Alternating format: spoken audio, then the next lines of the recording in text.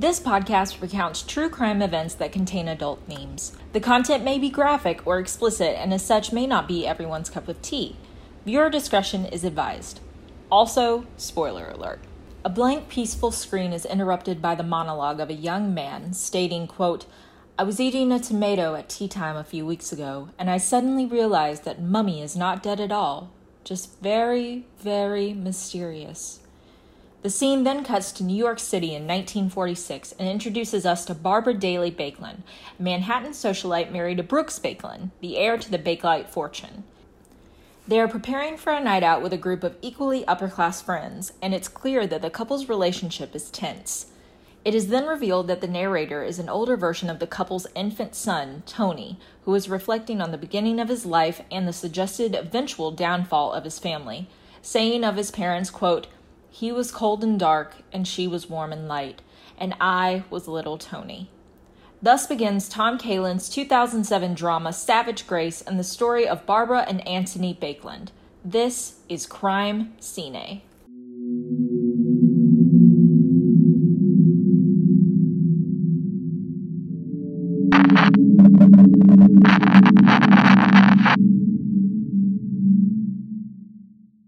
Barbara Daly was born September 28, 1921, and raised in Boston, Massachusetts.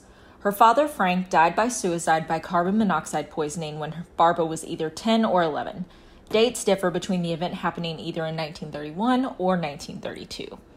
However, he purposely framed the event as an accident so that Barbara and her mother could claim the life insurance money. They soon moved to New York City and lived in the Delmonico Hotel, where Barbara worked to become a prominent socialite, attending many high society parties in the area. She regularly modeled for magazines Vogue and Harper's Bazaar, and was at one point considered by many as one of New York's 10 most beautiful girls. However, things were not all picture perfect, as the scenario would suggest. Both Barbara and her mother suffered from various mental health problems and were private patients of famous psychiatrist Foster Kennedy. Despite this, Barbara continued to seek fame and fortune, eventually doing a screen test with actor Dana Andrews, famous for 1944's Laura and 1946's The Best Years of Our Lives. The test did not result in a career in film, but did lead Barbara to a friendship with fellow aspiring actress Cornelia Dickie Baekeland, whose only credit I could find was 1944's CoverGirl. Dickie introduced Barbara to her younger brother Brooks, who was training as a pilot with the Royal Canadian Air Force. The Baekelands were famous and well known as the grandchildren of Leo Baekeland, the inventor of Bakelite and, quote, the father of the plastics industry, for his revolutionary research in modern plastics. Barbara and Brooks fell in love and began a romantic yet tumultuous courtship.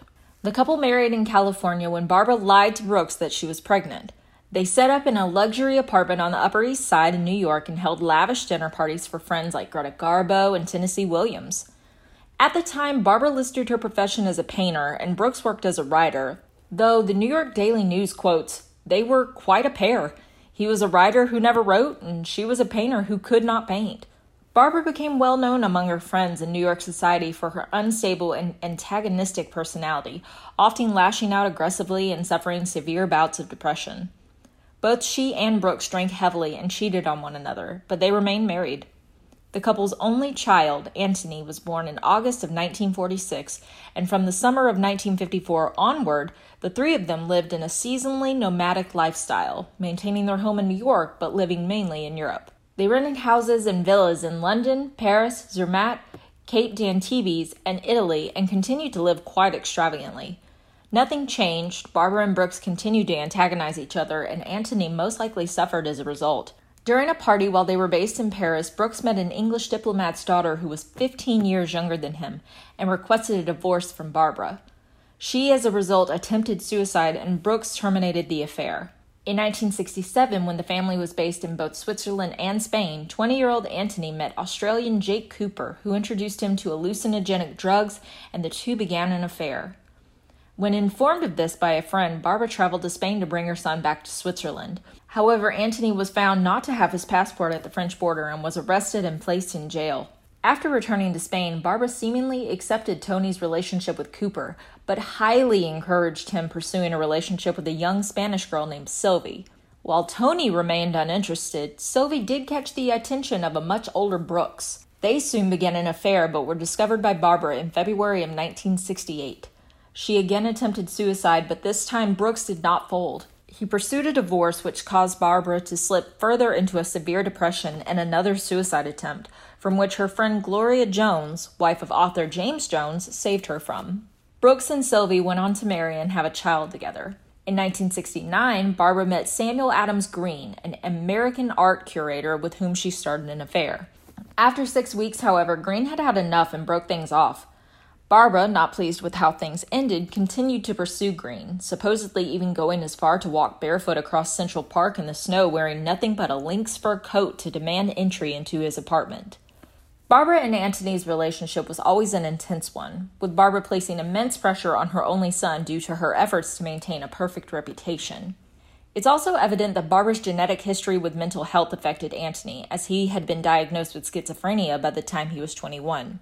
His sexuality displeased her, as she had no doubt planned his life out for him, and this did not include any homosexual relationships.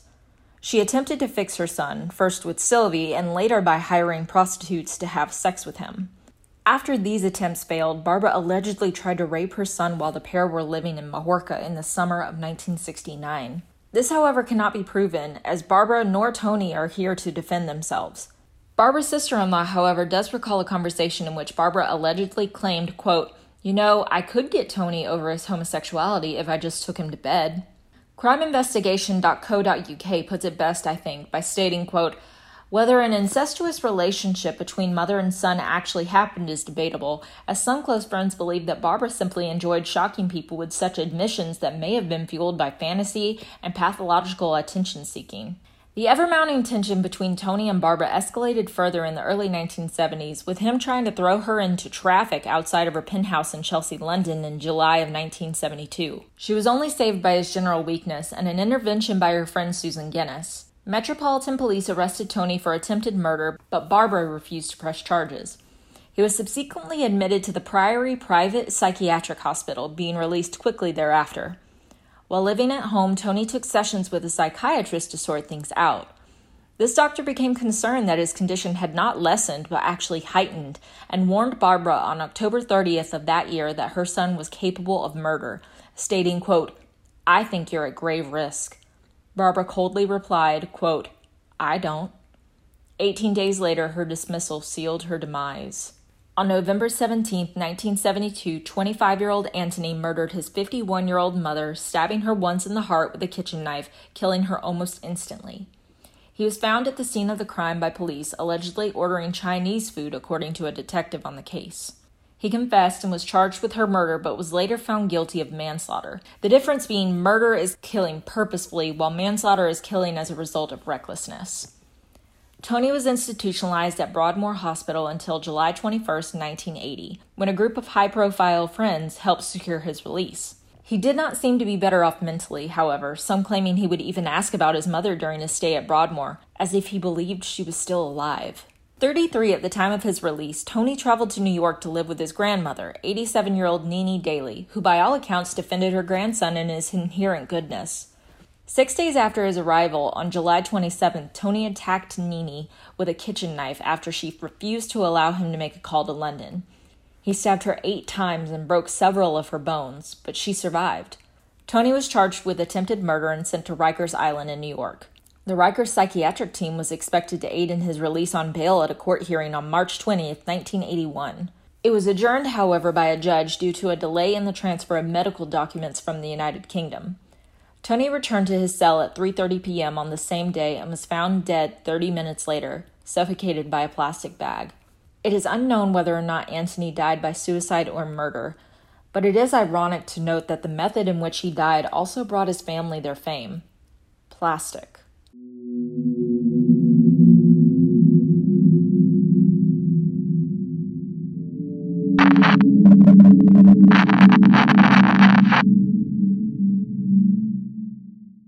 Tom Kalin and Howard A. Rodman were inspired to write a movie based on the Baekeland murder after reading Savage Grace by Natalie Robbins and Stephen M.L. Arison. The film stars Julianne Moore and Eddie Redmayne as Barbara and Tony and was an official selection at the 2007 London Film Festival, the 2007 Sundance Film Festival, and the 2007 Cannes Film Festival.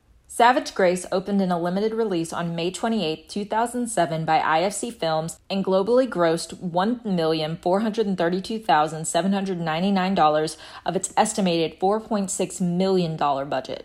It received mixed reviews upon its release, the Rotten Tomatoes consensus reading as follows, quote, "Though visually compelling, the lamentable characters in Savage Grace make for difficult viewing." Barbara's former lover, Samuel Green, portrayed by Hugh Dancy in the film, wrote a scathing article about the film's release, pointing out various historical inaccuracies within the storyline, such as the menage a trois scene. Quote, "It is true that almost 40 years ago I did have an affair with Barbara, but I certainly never slept with her son, nor am I bisexual." She started telling people she had had an incestuous relationship with her son as a way of curing him of homosexuality. But I don't believe she had sex with Tony. I think she simply enjoyed shocking people.